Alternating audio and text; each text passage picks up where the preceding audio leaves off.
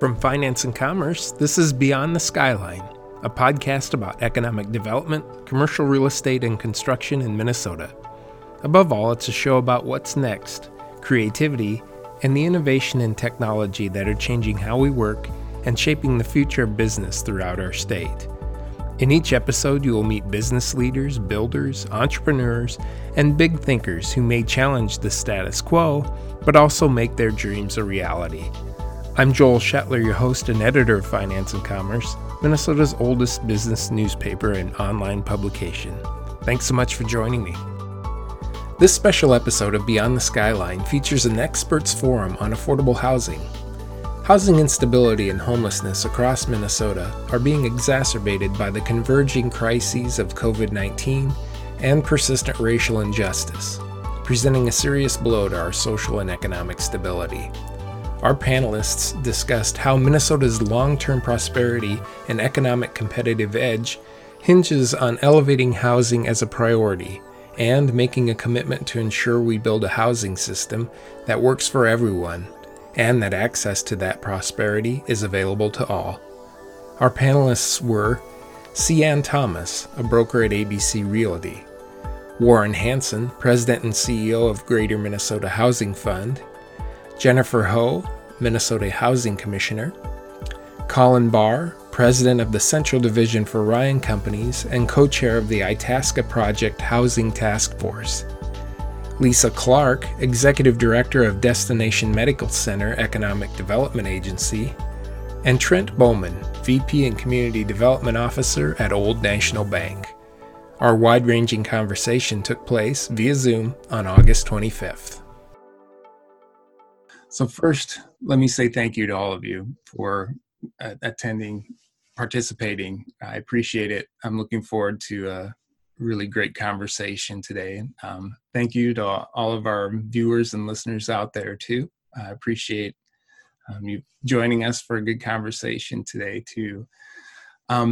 Before I introduce our speakers, I'm going to also thank our sponsor for today, and our sponsor is Prosperity's Front Door, and I'll read a little bit about who they are in case our viewers don't know who they are.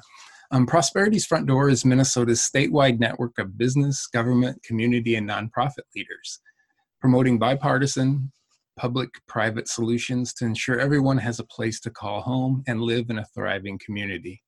Its work stems from the Governor's Task Force on Housing, which produced the report called More Places to Call Home, Investing in Minnesota's Future in 2018. And we'll probably be talking about that report later on too.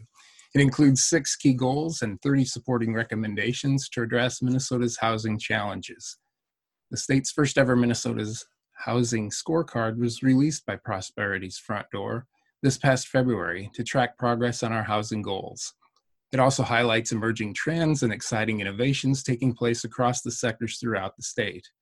Minnesota's long-term prosperity and economic competitive edge hinges on elevating housing as a priority, a commitment to ensure we build a housing system that works for everyone and access to that prosperity is available to all. So with that, I'm going to introduce our panelists today and talk a little bit about what we're going to cover, and then we'll just jump right in. So joining us today is Commissioner Jennifer Ho. She's the Commissioner of the Minnesota Housing Agency. We have Trent Bowman. He's the Vice President and Community Development Officer of Old National Bank. Colin Barr, who's the President of the Central Division for Ryan Companies and co-chair of the Itasca Project Housing Task Force. Lisa Clark is the Executive Director of Destination Medical Center Economic Development Agency. Sian Thomas, broker of ABC Realty, and Warren Hansen, President and CEO of Greater Minnesota Housing Fund. So welcome everyone, and again, thank you for joining us. So today, we've got a big topic. We could probably spend an hour and a half or more on some of the subtopics too. But what we're gonna do is just have a free-flowing conversation about some of the big issues of affordable housing. I, of course, have some questions, but I've encouraged our participants to have a conversation amongst themselves too and follow up on any topics too. So that said, a couple of other items too. I will be watching for some questions too during our conversation. Of course, I have some questions here too, but use the Q&A feature and I'll be looking for some of those questions too. I've already got a couple here. Also too, there is the new Housing Task Force report that's going to be released soon. And we'll be talking about that too. It'll be released on September 9th. And I was told this morning that we will be sharing that report with those of you who've registered too. So, so thank you. All right. Well, I'm just going to start the conversation with a kind of a big picture question that grabs a lot of subjects. But the first question is, I wonder if we could first talk, and this is the structure of our conversation today, is first maybe define the problem a little bit, give the lay of the land, and then also talk about then how all these pieces fit together and talk about some solutions that could come up too. So that's the general structure. And there's, like I said, we could go down the road and talk a lot about side subjects as well. But I'm going to throw this big one out there first. Could we talk about the big scope of the problem? And by that, I mean in two different pieces. If there's a way to quantify both the need for affordable housing in our area, and also maybe about some of the issues around creating more housing too, what the level of affordable housing is and that. So I'll throw that to anybody out there. If there's a way to just kind of set the table and define what we're really talking about here in Minnesota. And that can go to anybody who wants to jump in first. I'm happy to get the ball rolling. I mean, I think it's really some really simple facts. One is that we have more households than we have homes in Minnesota. So it's a basic supply and demand problem. People don't make enough money to afford the homes that we have. And it's starting to impact everything else that we do. Before COVID, we had 150,000 renters who made less than $50,000 a year and were paying more than 50% of their income on rent. And we have, another huge number of renting households that could afford a home and actually might find a home that's more affordable, but there just aren't a lot of homes that are priced kind of at a level that makes it easy for people to get in. So it's a renter issue, it's a homeowner issue, it's a supply issue, and it's a wages versus cost gap issue. I'd build on that, what the commissioner said, and just hearken back to the governor's housing task force report, which put some numbers to that. I think the governor or the commissioner made it very succinct and direct, but the numbers are that over the next 10 years, we need 300,000 more units of housing, and we're behind schedule on producing that housing. At that time, we were about 50,000 units behind. We're still behind. We've gained a little ground on that, but we started out in the hole. So that's housing of all types, housing that's very affordable to the lowest income households, housing for workforce families, and even luxury production, although luxury production is probably making the greatest headway. It's not helping the other production. Another area where we have a big problem, and I don't know what the fallout will be from the pandemic, but I think it's going to make it worse, and that is that we're losing a lot of our housing. Our preservation is falling behind. We're losing more than we're producing every year. And that's true for both affordable subsidized housing, and it's also true for naturally occurring affordable, or the older affordable because of age and condition multifamily housing, which has been gobbled up and converted or flipped to more upscale housing. So we have a lot of issues to address, and it really requires a coordinated and united effort on the part of the public and private sector. I would pile on to that, Warren. You made a really interesting comment for us in Rochester.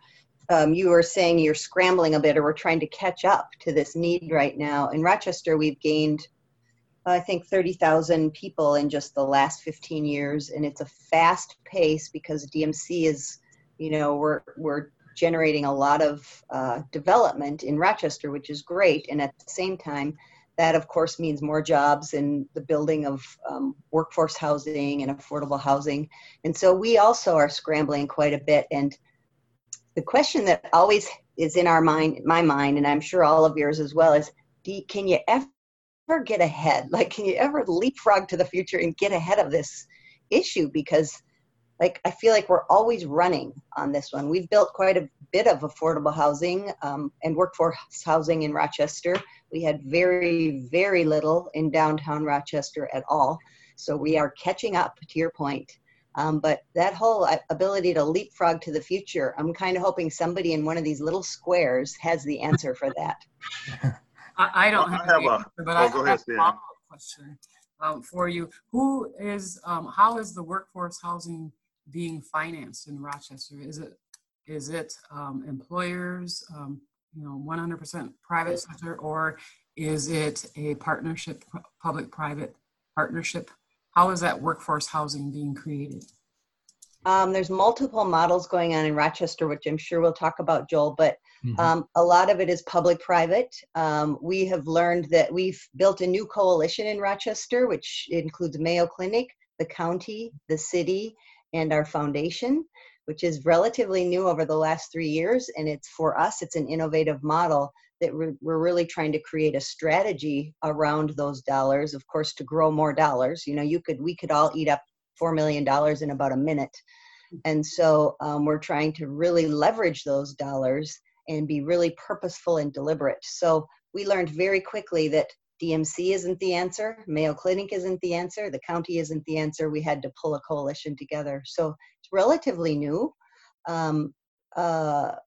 And we're finding our way, we're finding our wheels, if you will, in terms of strategy, but I feel like it's really heading in the right direction.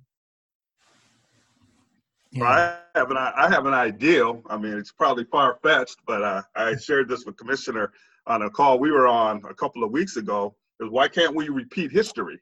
Again, I'm a child from North Minneapolis. I grew up in North Minneapolis, raised in North Minneapolis. But growing up, I've seen a lot of Rambler affordable homes that were built after World War II or whenever they were built in. So why couldn't we repeat history? Why couldn't we, with all of the lots that are available in Minneapolis, empty lots that are sitting out there, a lot of the homes that can be rehabbed, why can't we create, or why can't a program be created to build affordability homes for first-time home buyers that are in the LMI income area, new construction type of style of homes, hire some developers on a base, just on, kind of on a base revenue perspective, and we as lenders, when we're pre-qualifying or we're talking to these potential home buyers, really set them up for success and get them to understand these are basic new construction homes. They're going to meet basic income levels. So you're not going to get all of the granite countertops. You're not going to get all the fancy materials in these homes. These are basic homes, but as you build equity in these homes, as you start to build wealth within these homes, you can start to add on to these homes or remodel your homes as you start to build equity.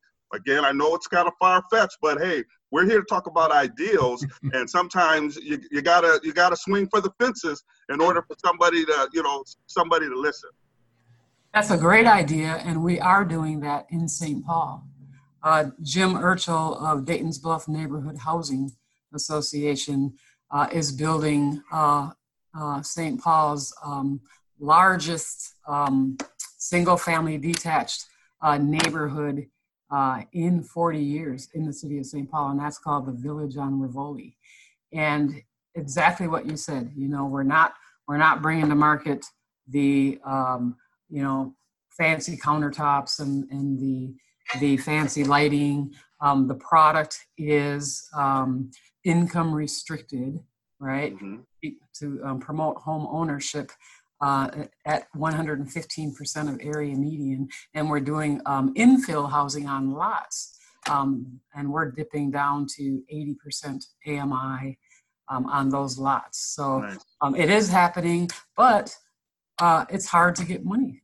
It's hard to get any bond monies to do this work. And as I understand it, Jim Urchel in Dayton's Bluff Neighborhood Housing Services is the only nonprofit developer that's doing any large-scale new construction in St. Paul right now, besides Twin Cities Habitat for Housing, of course. Just to provide a little context too for what you're talking about, if I could jump in. I have some 2018 Met Council data, and just so that people know what we're talking about, the area median income, some of those numbers are a little surprising to me too.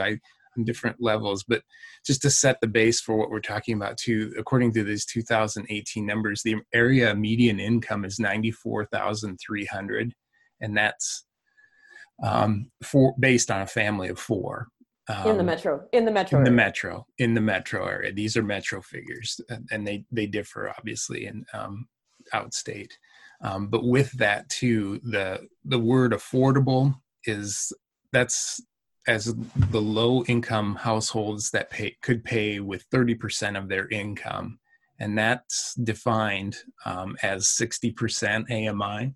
And so that figure at 60% AMI is $54,200 for a family of four, just to give a base for our listeners of what that means too. And according to some Met Council data that I have, what can a household with 60% AMI afford then? That would be a rental unit efficiency at $991, a one bedroom at $1,062, two bedrooms at $1,273, and an owner occupied unit priced at or below $181,500. So I just thought I'd offer some of those numbers just as a base for what we're talking about here too, which that's, to say low income, is 60% AMI. That's still quite a bill too for a lot of people. But anyway, I did not mean to interrupt your conversation. Go right ahead. I was wondering. Oh, sorry. Go ahead, Lisa. I was just wondering, and I was wondering if this is something Colin was interested in addressing, that I've been hearing from developers that there's some reticence from banks to support mixed income housing projects. And I mean, I don't know the bankers in the group or the developers, if there was, what you think about that statement. I can just comment on briefly, and I'll before I do that, let me just jump back to the lay in the land question, Joel, that you asked, because I think Commissioner Ho gave us some macroeconomic thoughts that I thought was really helpful. And also this mention of the governor's task force of 300,000 homes needed statewide over a 10-year period, I believe. If you took that in just metro area, we've looked at this with this Itasca Housing Affordability Task Force. We think we need about 18,000 units a year over the next 10 years. Metro area, 14 county metro area. And we've been producing in the range of 10 to 13,000. So it's about a 5 to 8,000 unit per year gap. I love what Trent Bowman had to say, and I'll tell you, this is one of those tests where if you're looking for the answer, it's all the above every single time, every day of the week, all year long. We need it all. And I'm active with you, Trent, in North Minneapolis with Hospitality House and Urban Homeworks and other stuff. And I love the idea of the single family homes. I also like the duplexes. I like the quads. We're going to need a few 3- and 4-story apartment buildings. We need all the above. And then to get back to your question to me, Lisa, as a developer, the harsh answer right now, given the COVID recession that we're dealing with, it doesn't matter what category you're talking about for commercial lending. It's a lot harder right now than it was 6 and 9 months ago. And yes, those that include mixes of uses, including a percentage of affordable, makes it more complicated and makes it harder for the underwriting. So yeah, that's a challenge. I think generally upper Midwest and Minnesota, we have lenders that truly care about trying to help our communities with increasing affordable housing, but it's the underwriting requirements, and part of it's imposed on federal government lending standards and ratios, it's hard. I mean, and it's harder now than it was 10 years ago. It's harder now because of COVID than it was 6 and 9 months ago. The other fact of the matter is that anytime we're trying to build affordable housing, and I mean affordable to households at, say, even 100% of median income or 80 or 60% below, especially in the multifamily category, we're really talking about subsidy. And Minnesota has been blessed by having a really strong housing finance agency and a bipartisan, or I would say a nonpartisan approach at the legislature, for the most part anyway, to affordable housing funding, bonding, and even policy breakthrough work. And so we need to keep that bipartisan understanding very, very much in focus for our legislators, our elected officials, because it will take a lot of political will to address the housing need, the gap for the lower income households, multifamily, single family. They all require some subsidy, whether it's $25,000 or $100,000 per unit. It adds up really quick.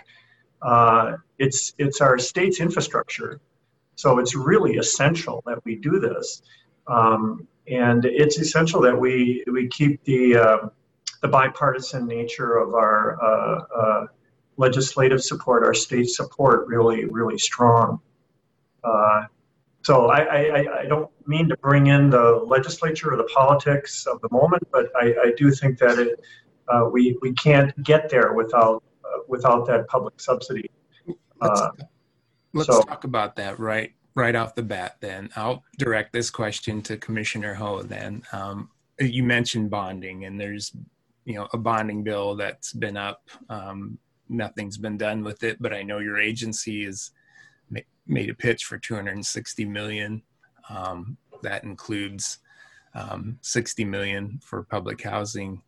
Can you talk a little bit about that bonding bill's impact on affordable housing specifically? Well, I mean, I think, Warren alluded to the politics of the moment. I think the sad news is there is not a bonding bill right now. Mm-hmm. And we should have had a bonding bill. This was a bonding year. And it's really hard to imagine that back in February, it could have been as high as $500 million.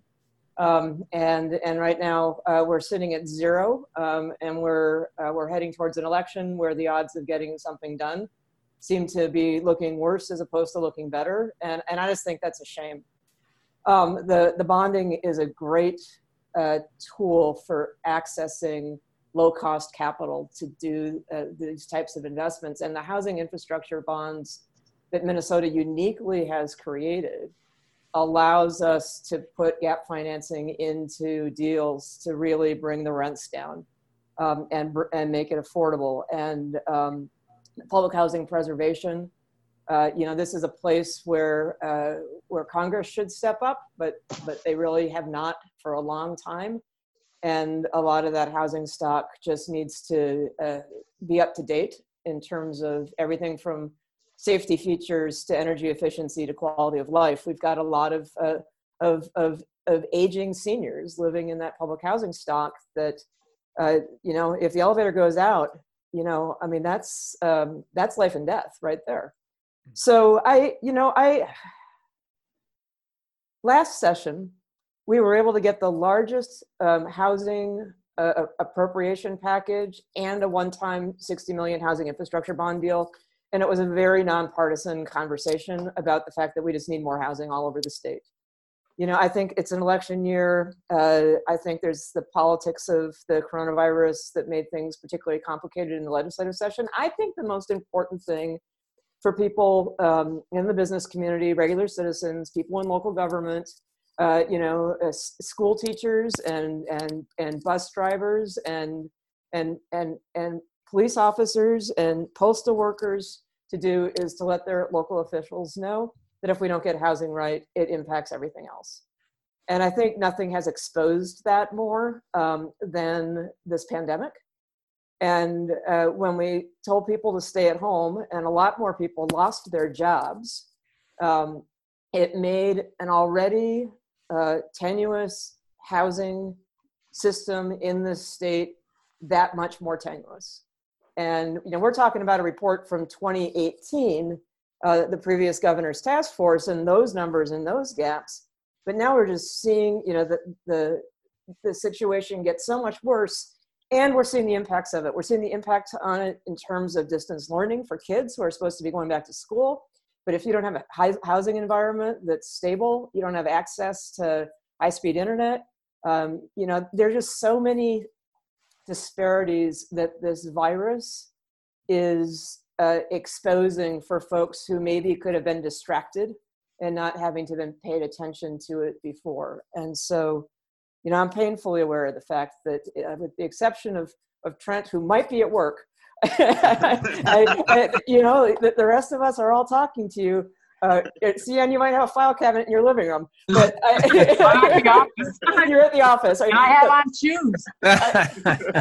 I know that Sian and Trent are two of the hardest working people in home ownership and community development work. So it doesn't surprise me. I'm at home and you're in your office. But it also really is exposing the fact that when we're being asked to work from home, stay from home, you know, if our homes are crowded, if we can't pay the bills, if we couldn't afford it before, and somebody in the family has lost income, you know, so I think like yeah, Trent, we gotta swing for the fence. I don't play baseball, but I think I got that right. Mm-hmm. I just watched The Last Dance, so we gotta be willing to take that long shot, right? Yeah. And but we had to do that before COVID. Yeah. And now we've just got kind of the, you know, the politics of an election year and all of that. Like as we walk into 2021, we need a strong, united front that reflects all the sectors, that just says we need to get ahead of this now, or Minnesota is going to fall further and further and further behind. And when it comes to racial inequity in our housing market, we already sit at the bottom or near the bottom. And so I just think that we have to use this moment as an opportunity to really understand that we've got to be all in on this when we come into 2021, because we started out in a bad place. We didn't make progress this year. That impacts development for the next few years, you know, and it's just, you know, the behinder you are, the behinder you get. And I just want to add on to something too, to maximize the dollars used, within the relationships. We should be using developers, contractors, contractors of color. We need to use some of our entities that are out there that are helping training people who could build homes or do new construction, like, programs that the Summit Academy offers. We need to do more training on the lending side. I'm a big proponent on one-on-one consultations with potential first-time home buyers. Credit is a huge challenge for potential first-time home buyers. We really need to be talking to, because when I'm reading articles for home ownership for minorities or African Americans, here today we're at 24%. Mm-hmm. I've been in this business for 24 years, and guess what? 24 years ago, we were at 21%. So is the needle somewhere in that percentage? I don't know if that's the exact number, but it was somewhere in that figure. So we have not moved the needle, and so how are we going to move the needle? So I think education, hiring or having developers of color to help build new construction, affordable new construction homes, and the banks, we also have to be more involved. Let me rephrase, banks are involved because banks do offer first-time home buying products that are available and are reasonable for potential first-time home buyers, but we have to do more education. We have to sit down with our potential home buyers and show them but make suggestions and talk to them about what is the best product and program that's gonna best meet their needs. I use a saying all the time, is your dream home is the home you can afford. Let's put people in dream homes they can afford, and let's stop trying to put people in homes they can't afford. And maybe we can talk about this a little later, but we're gonna have to call out some of the real estate agencies, because lenders and other programs, we're always being tasked, or we're always on the radar but no one's talking about the agents. You know, nobody's talking about agents showing people homes more than what people can afford, the highest, the best offers, things that are in purchase agreements. You know, are you getting down payment assistance? Are you getting, what type of financing are you getting? Are you FHA versus conventional?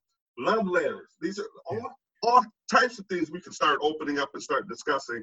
But I'll frame here. That's why I said we could go for a long time. That's great. We need more black and brown mortgage underwriters, people who are making those decisions. And that revealed itself with the 2008 financial crisis, where many black and brown people were put into higher cost mortgages. And that, sometimes that right out of the underwriter process. Yeah. I'm interested in something Commissioner Ho said, that the pandemic has created heightened awareness. And there's an opportunity there. I mean, I sound a little Pollyanna here, but there is an opportunity here. We've seen it in Rochester, the heightened awareness and the keen awareness now about the housing issues. And it does feel like, Trent, all of the things that you were talking about in terms of education and everything, it does feel like the time is now. I'm sure we've been saying that for years, but if we're gonna, they say don't let any good crisis go to waste. Well, I do believe that the pandemic, there's an opportunity for us to really create this awareness. And then on top of that, I feel like pace can be a barrier, because all of the things we've been talking about so far are collaborative efforts, and we all know collaborative efforts take a long time to pull off well. So I feel like we're kind of running two tracks, like collaborate as best we can, and at the same time jump on the train. I probably mixed a whole bunch of things wrong there. Jump on the train while it's going, because we don't want to miss this opportunity as well.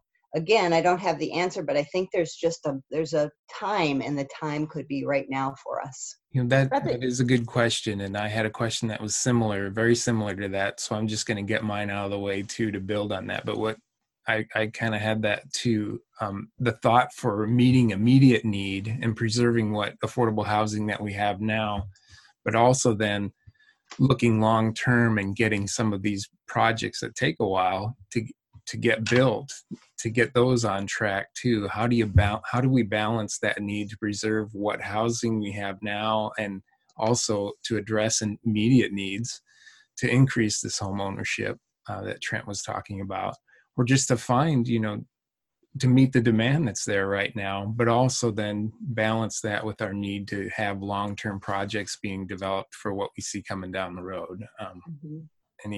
I can comment on that, because on the east side of St. Paul, we have 3 major opportunities for development. And the first one is the Hillcrest Golf Course site, which is in pre-development right now. The other one is the former Boys Totem Town site. And then a third is in the pipeline, the Battle Creek Golf Course. So we have that. We're talking, the possibility of thousands of units of housing between those 3, and those are only here just on the east side of St. Paul. Mm-hmm. Well, Colin, you're involved in the Ford plant redevelopment, right? Yeah. Correct. Yes. And I think that's a really good point, because to me, go back to what I said earlier, I don't mean to be trite or simplistic, but it really is all the above. And for us to begin to make progress against these challenges we have, these gaps of lack of production, we have to have large land areas where we can do multiple units and a wide variety of housing types. So we can have single family homes, we can have duplexes, quads, 3-story affordable apartments, etc. We're just not going to get there without government entities, cities, counties embracing the land areas that they control and saying we have to put forth a grand vision, like I give St. Paul credit for, like what they did with the Ford site, now Highland Bridge, renamed. It's that kind of scale of thinking we're going to have to implement to be even close to hitting these numbers that are producing an annual deficit basically for us of demand with affordable housing. I think that also means that neighbors need to embrace density. I watched the redevelopment of the old warehouse at Franklin and 280 create a new neighborhood, here, and I just think that we just have to think about how density solves so many problems around transportation and climate change, and there's just so many things that density helps with. And yet for folks who have lived in historically, we're almost partitioned single family home neighborhoods, the beneficiary communities of redlining, that when there's opportunities to really net, not just, 10 units or 40 units or 100 units, but thousands of new units, we have to embrace that. And I really appreciate that these redevelopment opportunities don't come along, all the time. And, and God forbid that other people did what I did, which is pull out my dusty golf clubs and golf more, and then suddenly these golf courses aren't available. But because I just think that this land use stuff and density and embracing communities that are mixed income and more integrated, and the benefit of that to our whole community and to our kids and our schools and our businesses and employers, we need to get ourselves all the way there. And I'm just going to say it. I think sometimes people who profess progressive politics suddenly become very, very conservative when it comes to what happens in the community around them. And I think we need to do some soul searching around that. And I think we need to say it out loud. No, I agree.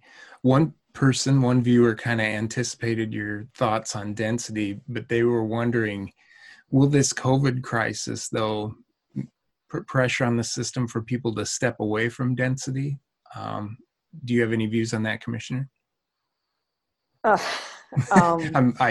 have so many. Filter. I think that the vaccine is going to change how we think about some of this stuff. I think that we can't all move out into the middle of the farm field. And if we all move out into the middle of the farm field, we need to pay attention to the politics of the virus and the different types of risks that are exposed in places that think that distance protects them from having to take some of the protective measures like masking up. And so I just think that there are a couple of ways that we can come through this. We can come through this by growing further apart and isolating more. Or we can get through this by working together. And I think that I just watched yesterday. We launched in partnership with a ton of folks the new COVID-19 housing assistance program, and we broke land speed records for state government to do that. The governor announced that we got $100 million on July 14th, and yesterday was August 24th, and the program went live. If you need help with housing assistance, call 211-unitedway.org. Just my little quick pitch for that. But once upon a time, Lisa, to your point, as state government, we would not have even imagined doing something that fast. Totally agree. And it took us, United Way 211, Housing Link, 44 local grant administrators and their staff. People basically giving up their summer to write applications and write contracts and develop online software, because we know that people need this money so badly. That's coming together for Minnesotans. So I just think that we just need to appreciate that we're all in this together, and that being courageous in the housing conversations is really important right now. I'd like to add on something that Commissioner just said. We are all in this together. We say community, we use the word community every day in conversations, but yet and still we are not a community when it comes to home ownership. Everyone, regardless of what race, creed, color, background, whatever, has a right to own a home. And we have to start making that possible. We have a right to own a home. Nobody should be able to decide what neighborhood I can live in, what neighborhood my cousin can live in. No one, no loan officer, no real estate agent. I should be able to decide where I want to live. And if we're going to start talking about community, and we're all in this, just to try to add on what Commissioner is saying, then if we're going to be all in it, let's be all in it. There was a gentleman who was on this call, and I always remember one of the things he always says. He lived in a neighborhood in North Minneapolis, and he would go out, cut his grass, and do his flowers, his gardening, whatever, and it got contagious. And all of his other neighbors started coming out, cutting their grass and making sure their grass is green. That's contagious. Who wants to be the house on the block with the long weed grass?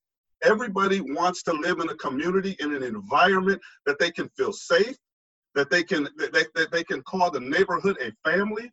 So if we're going to use community, well, let's use it right. And community is about one. It's about everybody being together. It's about everyone having the right to live wherever they want to live. We all know about the covenants. We all know about redlining. It was happening, and there's still some systemic racism going on today in this market. And it just has to stop. And until we as individuals look in the mirror and start facing and start answering our prejudices that we have amongst each other, we're never going to get into that community environment. We're never going to be able to look across the street and see an Asian brother or an Asian sister, or look to my right to my African-American brother and sister, or look behind me and look and see my Native American brother and sister. It's all about community. So if we're gonna talk about we're all in it together, let's stop talking about it and let's start acting on it. And that includes all of us in this community, all of us in this business, the real estate business, the lending business, the banking business, et cetera, et cetera. I totally agree. I saw that Commissioner of the Department of Housing in the city of Chicago, Marissa Novara, she put out on social media an article that was in the Boston Globe just last week, but just on that very subject. The headline of the article was, it's one thing to rally against racism, but will white people finally make it feasible for many more minorities to move into their neighborhoods? And it's a really good article, and she put that out there on social media too. So that's the truth. I'm watching it now here in my neighborhood. Okay. Yeah. On the east side, a high density rental unit is going to be built, and we are experiencing white flight. People are concerned that their market values are going to drop, and so they're selling now to get out before that high density rental unit even breaks ground. Yeah. Those discussions are really tough. Commissioner Ho, you were mentioning the density issue and how can we overcome some of this. And in Rochester, we had not so long ago a big zoning change, and those were really, really intense conversations to shift mindset and to try to get people to understand the value of what that does to land and what it does to the density of a community. And just trying to make that shift in a small community. I mean, we're 120,000 now, relatively small compared to some of yours. It's a big feat to start to shift that. And again, back to the comment I made earlier about pace, it doesn't happen overnight, but it's very deliberate that we all need to be participating in those conversations for sure. Yeah. This is also a statewide issue, the NIMBY issue for sure, and density to some degree, I think. I can't tell you how many times over the last few decades anyway, where in affordable housing development, usually sometimes it was a single family development, a few homes, but most often multifamily was opposed even by elected officials, even with the appropriate entitlements already in place where roadblocks were put in place, but also oftentimes neighbors. More often than not, it's people who are ill-informed, misinformed, or just biased, and it takes a lot of effort at the local level. It takes brave leadership from the elected officials, sometimes from the faith community, sometimes from a group like Housing Justice Center, a nonprofit that will kind of intervene and fight on behalf of affordable housing development. So that's density and affordable housing kind of mixed in throughout the state where there is opposition. Joel, I just want to acknowledge that we're doing this in this Zoom format, but I've got my chat window open and there's just a lot of great allies of housing that are out there. So I just want to say, hey, thanks for sending some words over. Yes. It's good to see your words, if not your face. Exactly. I wanted to share this is maybe a good moment to just share something that was done that was quite innovative in Rochester. And I know Lisa's probably aware of it, but it didn't have a direct government or even philanthropic involvement. And it was a high density project. It was called, it's being built. It's actually, phase one is built. It's being leased up right now. It's 164 units of mixed income rental property. Now the key thing here is mixed income. So you have low income, you have moderate income, and you have market rate. And this 164 units is built on industrial land. It was land that was originally zoned for industry. It wasn't entirely embraced warmly by local elected officials, but it was okay. And the real advance here was the units were built at $120,000 per door. And I'm interested in what Colin sees in the industry, but that is an unheard of cost per door. A lot of value engineering. We worked with the developer Real Estate Equities and Stencil Group. We'd like to replicate this in Greater Minnesota. It can't be replicated everywhere because of regulatory rules on the use of land and zoning requirements. But that's roughly half of the cost of building an apartment in most environments. And so one of the things that I think we need to look at is how can we do things to reduce costs? There's a lot of ideas about manufactured, modular, housing. Rise Modular in Owatonna has built I forget how many, $60 million plant, a really big manufactured housing plant with the goal of reducing costs of manufactured homes. There's the kind of smart design that Tech Park Apartments in Rochester employed to get that cost down to $120,000 per unit. There was some cross subsidy. There was some cheap money involved, not subsidy, but low cost first mortgage money and low cost equity on the part of Greater Minnesota Housing Fund. So you put all these pieces together and you can deliver affordability in ways that don't require as much public subsidy, and maybe in some cases no public subsidy. But I'm curious what Colin and what you might be seeing in the industry in terms of, the kind of latest and greatest creative approaches to building housing at a very efficient cost.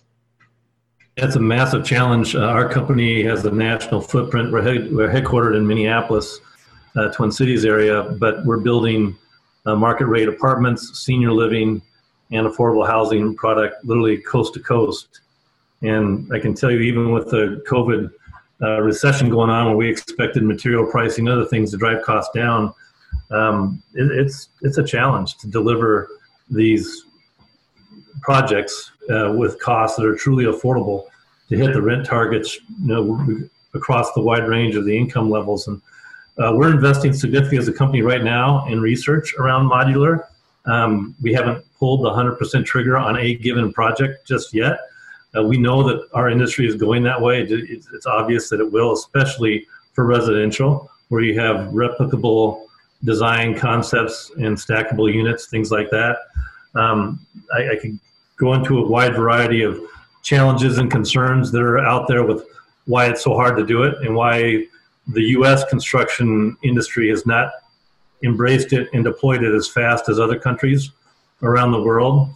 But I think for the state of Minnesota, for the challenges we're talking about today, we absolutely have to kind of remake the delivery process. And I think it means everybody coming to the table to drive costs down. It's it's architects, it's builders, it's city structures with impact fees and park dedication fees, it's other government entities, because the reality is construction historically keeps going up, just cost of materials, cost of labor, and we can't let that reality cause us not to be able to deliver affordable housing to match the demand that we need within our region. So what you're talking about is, to me, a multi-week seminar unto itself. It's a major challenge. I think we have some pretty strong players in Minnesota that can help us get there, but I think we have some catching up to do relative to the rest of the world. Thanks for mentioning modular, because the next stage of the Village on Rivoli is all modular, and it will have solar. Okay. I'd like to follow up on that a little bit, on both of that specific development and modular, but also on some items that Colin said. You know, we have some questions around this too, but is that basically what keeps the private market from delivering to meeting all of this demand? Is it just the continuing rising costs of construction that keep builders from meeting the demand that's out there, or are there other things too? I think probably the two biggest things is availability of sites where they can do it at scale. And that's what Sean Thomas was talking about, the great opportunities they have in St. Paul with these larger land areas where you can do multi-phase projects. But generally in our metropolitan area, Minneapolis, St. Paul, 14 county metro, land availability that's zoned right where you can do affordable housing is very challenging. So to me, that's the biggest barrier. The second biggest is the local politics, and it's what Commissioner Hall was talking about. Of doesn't matter which political persuasion you are, the not in my backyard attitude for affordable housing solutions, which I think are really well done in general in our state, is there, and that's an attitude that we absolutely have to overcome. And it's part of what I love the words that I heard from Commissioner Ho of, you know, we can go through this a couple of ways. We can cloister and separate and isolate, or we can come together.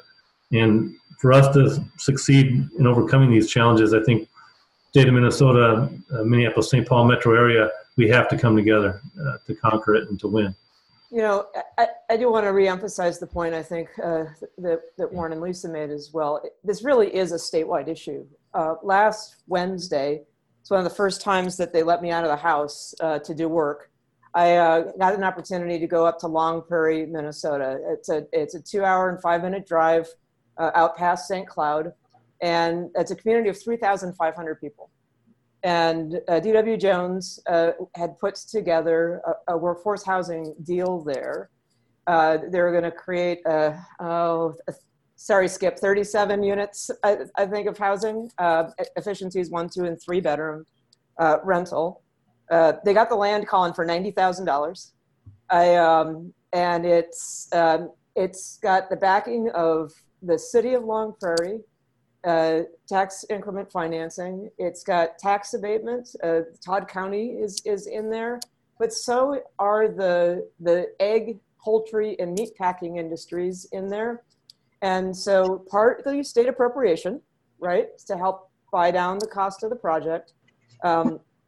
Partly grants, partly the tax deals, and the corporate player heard what Skip was going to pay on mortgage on his interest rate, and the employer said, we can lend you the money for less. And so that is a lot of people coming together to make units happen in this community, 3,500 people, and in a workforce that is increasingly diverse. That's an ideal example. That's a great example. It's a beautiful example. That's why they let me drive up to Long Prairie last week to go celebrate that. But I think that's why the business community is so important in this conversation, because when business appreciates that its lowest cost workers needs to have a stable place to call home and gets involved. I mean, this is the conversation, Colin, that you have been leading within Itasca. Like, how does business step into this space? And how does business help influence how elected officials appear in this space? And, you know, Lisa, I was down in Rochester, let's just go with 100 years ago, because that's what it felt like. in a room crowded full of people that were all working together on Destination Medical Center housing issues. Yeah, that was inspiring. It was inspiring. And similar conversations up in Duluth and, up in Roseau and Thief River Falls. This is a statewide issue.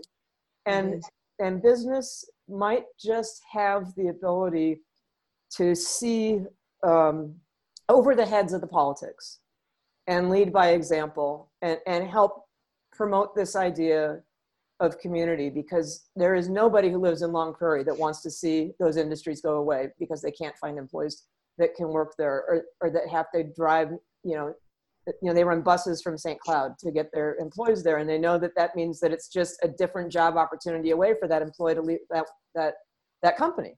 And so I just really think that business has a unique way of stepping into this space that truly would be nonpartisan.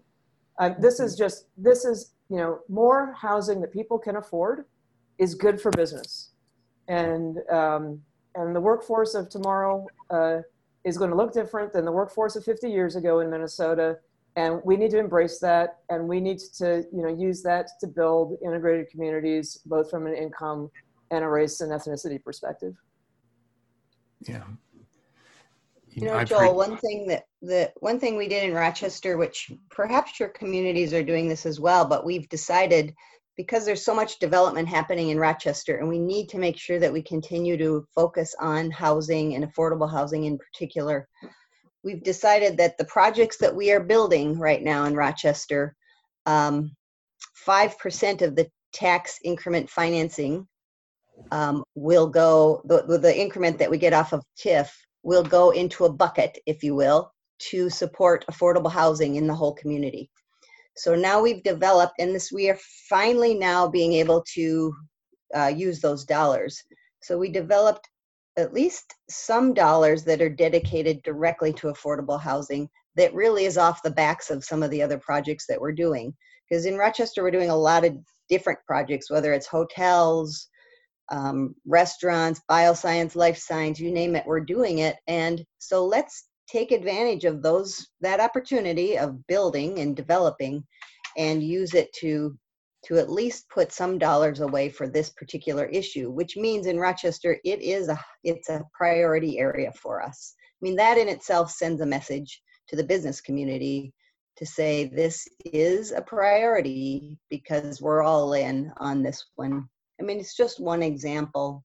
Well, the other thing we've done, I just wanted on the part of your elected officials to get that done, and hats off to the city council and the mayor of Rochester. Also, Olmsted County Board created not that long ago, for them anyway, a first time ever levy. That's probably about 5-6 years ago on that, and they've incrementally increased their levy capacity there and are raising money for their affordable production. I think rental assistance is one of the things that they're using the money for, which today rental assistance is probably the most critical need. And hats off to the governor and the commissioner for that $100 million, which is now going out the door. That's a real win-win for both the tenants and those that might be homeless or evicted, but also the property owners, the landlords, who are now going to benefit from a more stable rental income, like they should, like in normal times, so that their properties are safe and secure. So yeah, that took a lot of political will in the Rochester and Olmsted County area. Yeah, the county's been amazing in this space, definitely. What role, to change direction just a little bit, but what role can businesses do to help this this affordable housing crisis that we're in? Through education, through maybe benefits, maybe home loan assistance, or what role can businesses play themselves in helping this crisis? I want to jump in on that. Speaking for Greater Minnesota Housing Fund and a real statewide legacy of work that employers have been involved in for 25 years or more, probably. And that is that we have inventoried and sometimes been a party to what we call employer-assisted housing. But the commissioner pointed out that in Long Prairie, I think that the corporation or the employer contributed loan money to the project at a very affordable rate. Perfect example of what an employer could do. That's an exceptional thing, however, for an employer to be willing to do that. But over the past 20 years or so, employers in Minnesota have contributed over $20 million to affordable housing developments. And in greater Minnesota, that's primarily been in their hometown. So Mayo Clinic has been enormously generous and proactive on that. Hormel, Genio, Polaris, DigiKey, a lot of employers have really stepped up, and it's been, inconsistent. You see it really happen during certain economic times, and then you see it kind of not happen when they need employees, when employers need employees. And I'm really painting a picture in greater Minnesota. That's when they come to the table. That's when it's really front of mind. Destination Medical Center is probably ground zero in the whole state for the need for workforce housing and how an employers, plural, can step up. But there's a whole rainbow of ways that they can be involved. They can provide land, they can provide down payment assistance, they can provide, they can buy the tax credits and make an equity investment. They can own the housing. We even had one employer in Winnebago, Minnesota, build I think it was 8 units of townhomes for their employees. We've had school districts contribute money for teachers, housing for their teachers in War Road, Minnesota. So there's a lot of small examples, a lot of, kind of dramatic, awesome examples of that. But there is quite a variety of ways employers can. Now, the one thing that employers can really do today is they can add their voice to this cause or this need, this call for more housing production and more support from state government and even their local government. I've seen the NIMBY conversation completely reversed because the employer said, wait a minute, we need that housing for our employees. Mm-hmm. And then the residents kind of get it. Suddenly it comes into sharper focus what really is at stake. It's their economy. Yeah. So there's a lot of ways employers can be involved. Yeah. I have a question. So great work, Warren. A lot of those programs, are they for people outside of Minnesota, like relocation programs? Or are these programs for individuals that are residents of Minnesota, living in Minnesota, and then the employers step up to help those individuals in the greater area? Well, let me answer it this way. So one way that this kind of issue kind of has played out in Minnesota, and this is different from anywhere else in the United States, across the country, Fannie Mae and others have really promoted employer-assisted housing. It's kind of a little bit of a brand idea.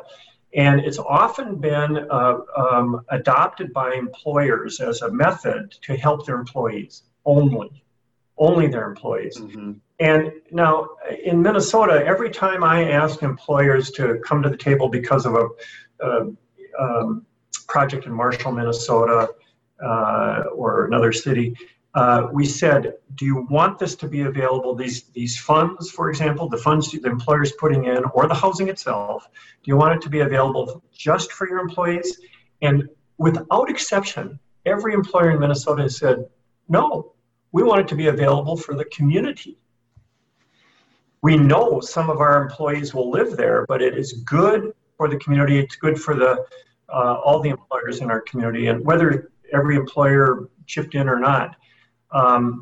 But to your question directly, I don't think anybody's really distinguished like it shall or shall. I don't even know if you could do this fair housing, but whether it shall or shall not be available to people from out of state or just from Minnesota or just from that community, I don't think that's really ever factored in. It's really just been fair housing, the property's for lease, and you can rent it. Right. No, because a lot of employers have good relocation programs, so that's why. I see. Yeah, that would be another vehicle or another way to kind of attract workforce. The other thing we could do too, or which is a suggestion, is employers, and I know there's a lot of employers or businesses that really want to work in the communities. So maybe we can create some partnerships with professionals of color. We can work with some of the nonprofit organizations within the communities as far as, job training, financial literacy. I mean, we offer a financial literacy program here at Old National Bank. I know other banks probably have a financial literacy program. There are the nonprofit partners who offer home ownership programs like PPL, PRG, Minneapolis Urban League, NEDA. There's a lot of resources out there where the businesses or organizations can partner with these entities. There are affinity groups, out here, NARAB, which I happen to be the local chapter president. I think I better plug that in there. There's ARIA, there's NARAB.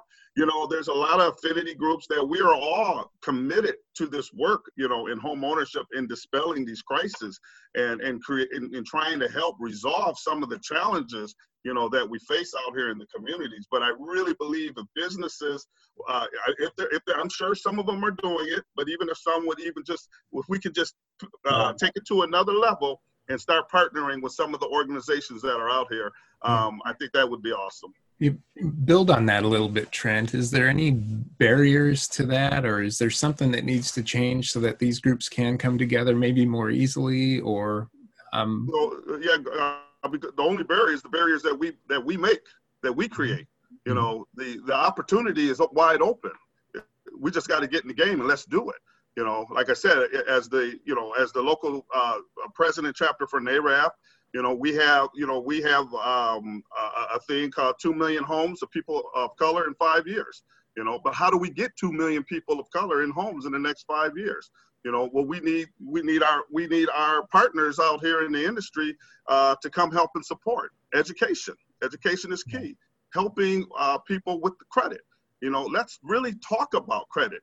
A credit score. Does everyone really know?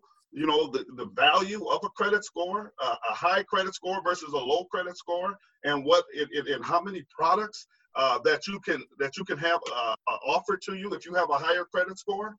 If you've got a 750 credit score, you could probably qualify for all the products. But if we don't have that education, if we're not educating our clients and we're not talking to our clients about that, then it just goes on deaf ears. So to keep expanding, we just got to get everybody involved, and we got to keep our nonprofit partners involved, and we got to keep our lending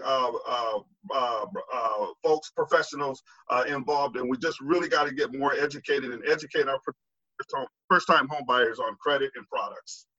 Minnesota is really blessed in that area too, and Minnesota Housing has a tremendous network of home ownership education and training organizations statewide. And I know that the agency doubled down recently on minority households of color, the home ownership disparity issue, and more organizations are connected with resources for those for the training and education that you talk about. And then the Home Ownership Center of Minnesota has a national product, a program, a platform, online platform called Frameworks, which allows, this is so important right now during the pandemic, allows people to get their home buyer education training online and get certified to get access then to some of the down payment assistance monies. But the commissioner can probably speak more about that. It's been really a fantastic network over time, but if it's not interconnected with all of the emerging efforts, then we can always do better. Well, that's what it's all. Oh, that's what it's all about, Warren. It's, it is the home ownership, bringing the home ownership center, Minnesota Housing. Like I said, I've worked with commissioners, a lot of Commissioner Ho's employees and staff, on these same subjects. There's the Home Ownership Alliance group. There's a lot of affinity groups out here that are discussing these, these educational classes. Now, Frameworks is a good course. I'm not saying Frameworks is not, and I know we have to do it in the pandemics, but you got to keep in mind for first-time home buyers, there's a lot of people who fear that, that online teaching, that computer teaching. And sometimes, before the pandemic hit, we were doing the home ownership classes, the first-time home buyer classes in person, and having that one-on-one relationship. And, I just believe that one-on-one relationship goes over more strongly, because I think people can ask the questions in front of you. You can really kind of guide them a little stronger based on programs that they can qualify for.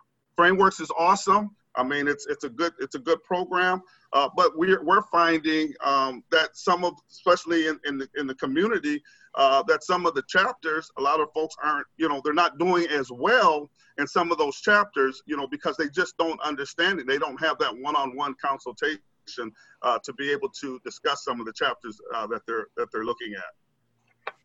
I think, on the other side of this equation is jobs. Too many people, especially people of color, aren't earning a living wage. We could have a bundle of resources, really good resources that go deep, but if folks aren't earning enough money, a living wage, to participate in home ownership, we also has to be a critical part of the conversation as well. Yes. Yeah. We're going to really close this home ownership gap. Warren, wherever he went, did he leave? No, I'm here. I pulled up some videos for you. Oh, there you are. Warren, I was wondering about the two populations also that were really seem to be front and center for us, at least in Rochester, our senior population. Either trying to keep seniors in their own home and aging in home, or providing housing for that. It seems like a really big opportunity or a big gap.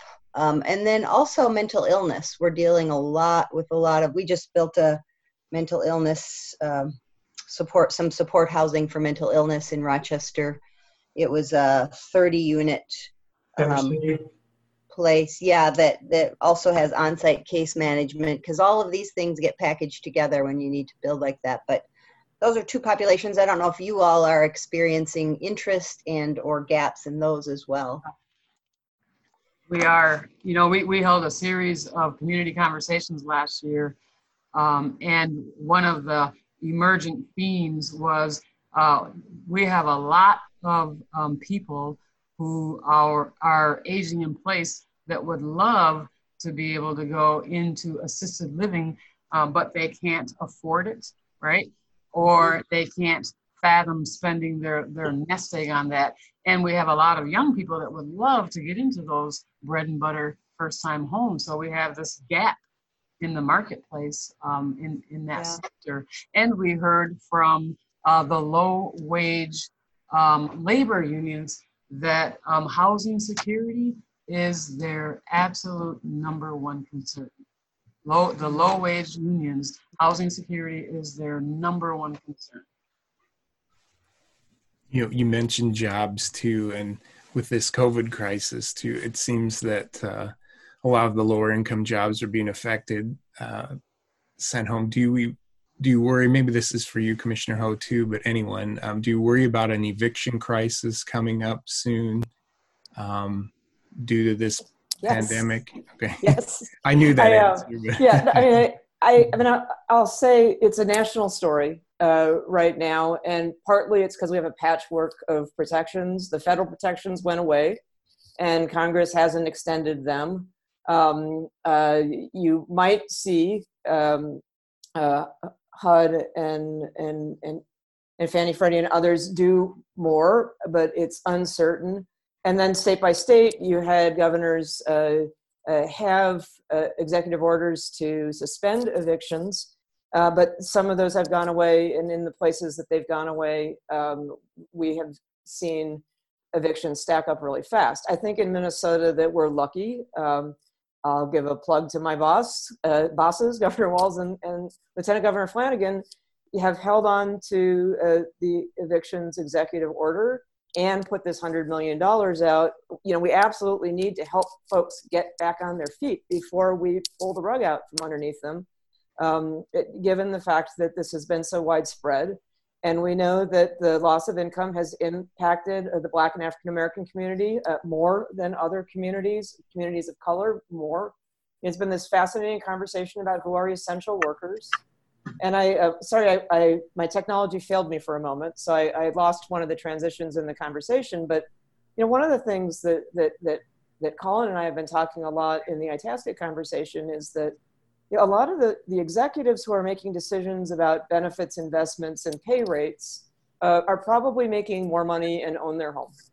And they're not worried about housing instability, but we just want people to talk to their employees who are the entry-level staff on their payrolls and just ask them, you know, what's their housing situation? What are they worried about? What do they dream of? And to work with staff to really appreciate what's going on. Because if you don't have a housing crisis, then you're not thinking about it all the time. If you can pay your bills, you're not thinking about it. If you've never worried about eviction, you know, it's not top of mind for you.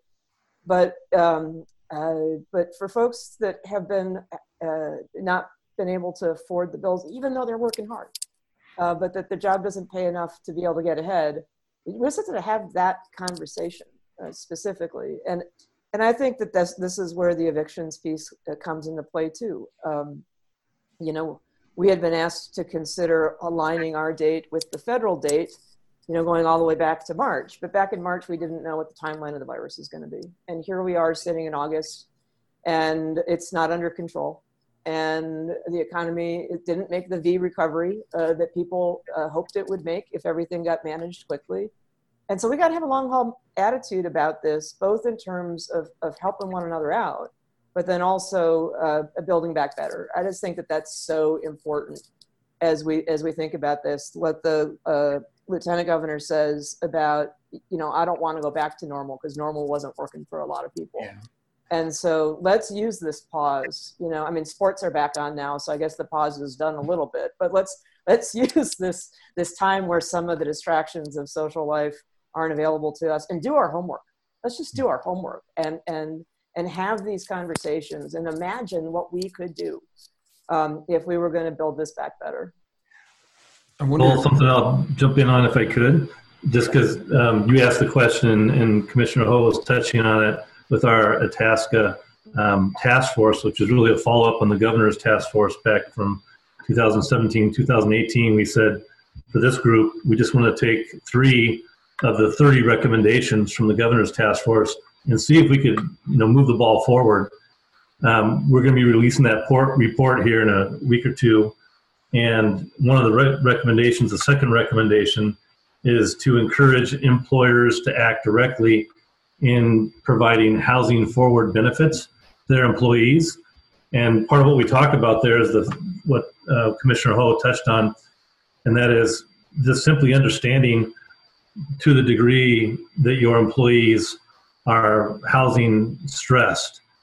And the harsh reality as we've looked into this, and I'll confess even with my own company, you know, until you ask with an employee survey, confidential employee survey, and understand, you don't realize even with the wages that you have at the low end of your pay scale, how many of your employees are truly housing stressed where they don't really have an apartment or they don't have a home and they're actually living with others because they haven't been able to save enough for the first month's rent or for a down payment, what have you.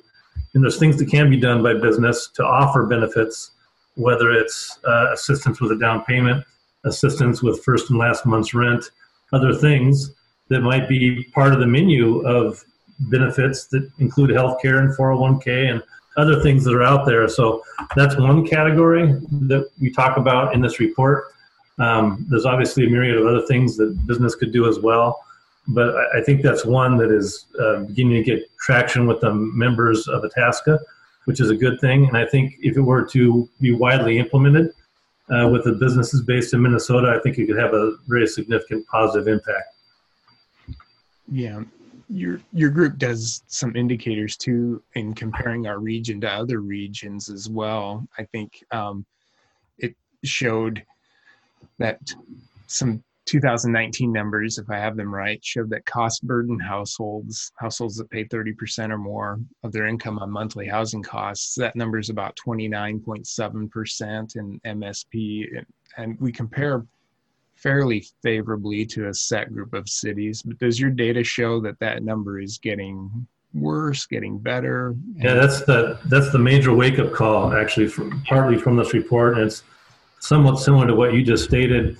You know, in Minnesota, we always like to feel good about so many things that are great about our state, but there's a number of things from the racial disparities and from this housing discrepancy that is moving in the wrong way, and it's going the wrong way fast. And the biggest one we had was the difference between population growth and housing unit production. And if you look at that, we're over the decades back in the 70s, 80s, and 90s, that was actually a strength for Minnesota, where generally we had pretty decent availability of housing. And compared to our peers like a Chicago or Atlanta or even a Seattle, we were more affordable than they were with similar income ranges. Now it's not true, and it's becoming worse fast. So that in terms of one of the rankings, I think we had about 15 peer cities where you don't want to be in the top 1, 2, or 3. We are the third worst metropolitan area in measuring that disparity between number of new units being produced for residential units versus the growth in population. And we were third to Atlanta and to San Francisco, two that were worse than us. Others that were better than us, that you'd be surprised by, included Charlotte, Seattle, Portland, Denver, Austin, places like that. So yeah, it's to me, seeing that data, and part of what we want to do with this report is have it be a wake-up call that it's not good for us. And if we continue on kind of our current typical year-to-year path, it's going to get worse fast. And I don't think that's where any of us want it to be if you really stop and take a hard look at it. And that's part of what this task force and this report that we'll be issuing is trying to do is draw attention to that and have that be a wake-up call. This being an election year, how do we get this issue to be more on candidates' mouths, I guess, as they hit the campaign trail, maybe even not just from a national level, but even getting it to some statewide attention? What different things could be done to kind of elevate this issue in our national conversation, do you think? Anyone can answer. Well, one thing that, go ahead, Commissioner. Well, I mean, you know, I worked in DC for 7 years and tapped in a little bit to some of the folks that are working on some of the national campaigns right now. And the amount of energy that went into trying to get a national debate question in the early part of the presidential election on housing, the amount of effort, enormous, the actual number of questions asked, 0, but mentions, it got more mentions. So more candidates had housing as a part of their platforms in the Democratic primary. I mean, there really wasn't a Republican primary, so it wasn't the same energy. But and you know, so once upon a time, you could run for president and not have a housing theory fully spelled out. And so I think that in and of itself is a shift. Now, it's not going to be what they talk about if they don't think it's what their voters are going to be persuaded by. So voters and the media need to ask the question, and because otherwise, you know, all the ways that what messages resonate, and you know, who's going to go high, who's going to go low, all of that. It's a completely different formula than what matters. It's kind of sad to actually have to say that. You know, we don't have a ton of statewide officers that are up here. You know, Senator Smith is up for statewide office. But I think what's really happening right now is every single member of the Minnesota legislature is up for reelection. And, I think that is what constituents should be asking their legislative candidates is, where do you stand on housing? And what are you going to do on housing? The governor and lieutenant governor ran with a commitment to housing and to people experiencing homelessness. I have tried to follow through on that. I think it's going to take some additional work with the legislature to do that. So it's the right time to be asking the state house and state Senate candidates because everyone's up in a race. And some of them probably not as competitive a race. But if you ask your legislator what's their position on this and what are they going to do about it, and they can't articulate a solid answer, then I think it's kind of saying, you need to demonstrate this is something that you're going to work on because this is something that matters to me as one of your constituents. And that's no matter where you live in the state of Minnesota, that is happening on your local ballot, and you have the opportunity to ask those local candidates from every party that's running for that seat in your district what their position is on housing and help elevate that. Thanks. I know we've talked about this next subject a lot already, but I just wanted to kind of gather our thoughts too. But that is about race, equity. It seems like now is our moment to do something. And again, I know we've touched this subject, but I wanted to come back to it. How should we build a whole new equitable system? And I hate to do that with only 5 minutes or so left in our conversation, but what are some key ideas? Let's support Trent and Cian. Let's start there. Exactly. I have an Thank idea. you. Thank you, Jennifer. I think that the George Floyd incident has really pulled the wool back on the systemic racism in our policing. And this has been a conversation out there for a really long time. If police officers, number one, I want to say, not all officers are bad people. But if police officers had some skin in the game, right? If they had to carry an insurance policy and actually, had things taken away from them for engaging, right, in activities that result in horrific loss of life, mostly to communities of color, and let's be honest, and poor white folk too. Poor white folk have been being killed by the police alongside of Black and brown people. So I think police reform is huge because, look, I am a mother of 3 Black boys, and I fear for their lives every single time they leave the house. Mm-hmm. And I should not have to live that way. And I should not have to fear for the safety of my sons. So police reform is huge. And I can go on and on and on, but I'll stop there. And I just want to add on what Cian had said earlier is, jobs are critical, which is why, which is why we need to have more jobs. We have to educate. We have to have, I think, we have to have all the parties involved. And I know I don't want to pick on real estate agents because I love real estate agents, but I think we need real estate agents at the table. I really do, so they understand products and programs for first-time home buyers, so they understand why a first-time home buyer has to go FHA versus a conventional product. I think HUD needs to get involved on a student loan perspective.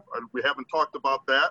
If you're a minority African American person and you have student loans and you go to school and they sell you on the American dream, go to school for 4 years, get your BA degree, get your master's degree. But you come out of school with $100,000 in student loans, you're making $45,000 a year. You want a piece of the American pie and be that first-time home buyer, but your credit scores aren't as great as they should be because of whatever reasons. But now you can't go conventional and use an income-based payment plan. You have to use the student loan HUD student plan at 1%. Now, do the math, $100,000 at 1% for someone who makes $45,000 or $50,000 a year, plus the other debt that they have, they're not going to qualify. They're not going to qualify. So, you know, how do we change it? I mean, those are some things that I think we need to have more conversation on top of the police reform. How do we move that needle from 24% to 40% to 50% to 60% and so on? You know, so again, it's what we talked about earlier today. We're all going to be in this together, and we're all going to be a community. Let's go to work. Let's start making it happen. One word I would add to that is set goals. I think that there's great power in setting goals, because everybody can say, I mean, all kinds of people, all kinds of organizations, all kinds of institutions can say we're working harder, we're doing more, we're talking about this, we're talking about, hey, look over there, there's an anecdote, we did this interesting thing.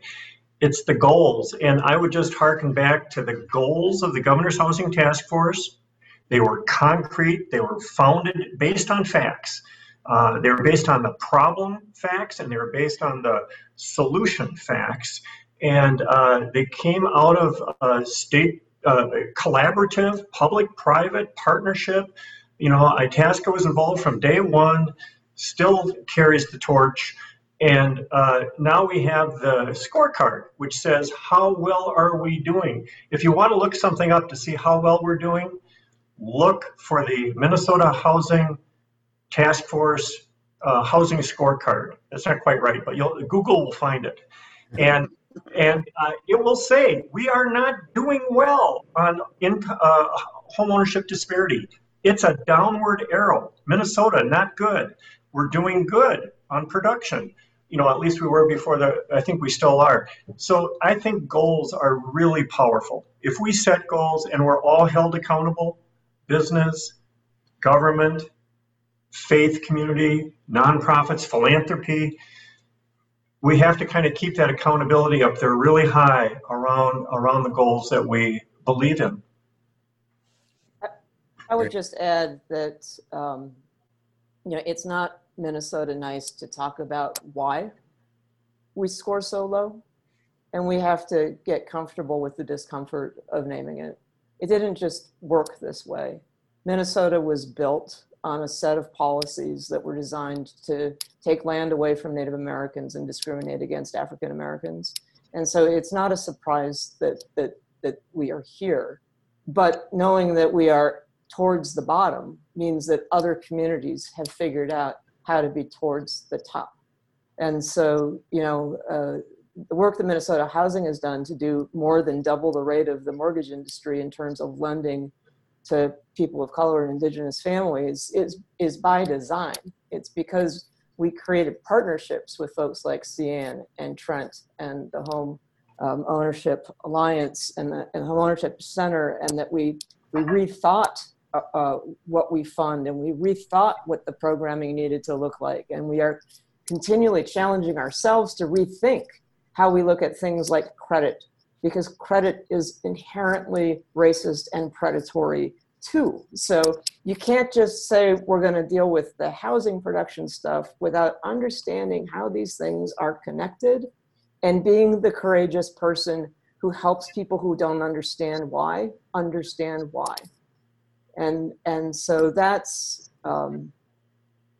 it's a fascinating conversation inside of Minnesota Housing right now, but it's also a fantastic conversation with our partners. And I just, you know, it was fun to see the lineup for this, because we view all of you as our close partners. And I think all of us are trying to find courageous ways to just name what needs to be fixed and to step out of the comfort of Minnesota Nice to do what needs to be done. I think an ending word would be to quote the great John Lewis: "It's time to get into some good trouble." Good trouble, yeah. Good way to start. That's really good. Well, does anyone else have anything they'd like to add? Lisa or Colin? Okay. Well, we're coming up to our time limit here. Thank you all for this wonderful conversation. I know we could sit here another hour and a half and keep talking. I really appreciate it. I'd like to thank everyone out there listening too. Thank you for joining us for this conversation. I appreciate it. It's an issue that we just need to keep talking about, and like Warren said, set those goals, and like Trent said, we'll get into some good trouble. So thank you all again, and thanks for the conversation. Thank you for listening, and please subscribe to Beyond the Skyline. We can be found wherever you listen to your podcasts. To learn more about finance and commerce, or to subscribe, go to our website, www.finance-commerce.com. I'm Joel Shetler, editor of Finance and Commerce. Thank you again for listening to Beyond the Skyline.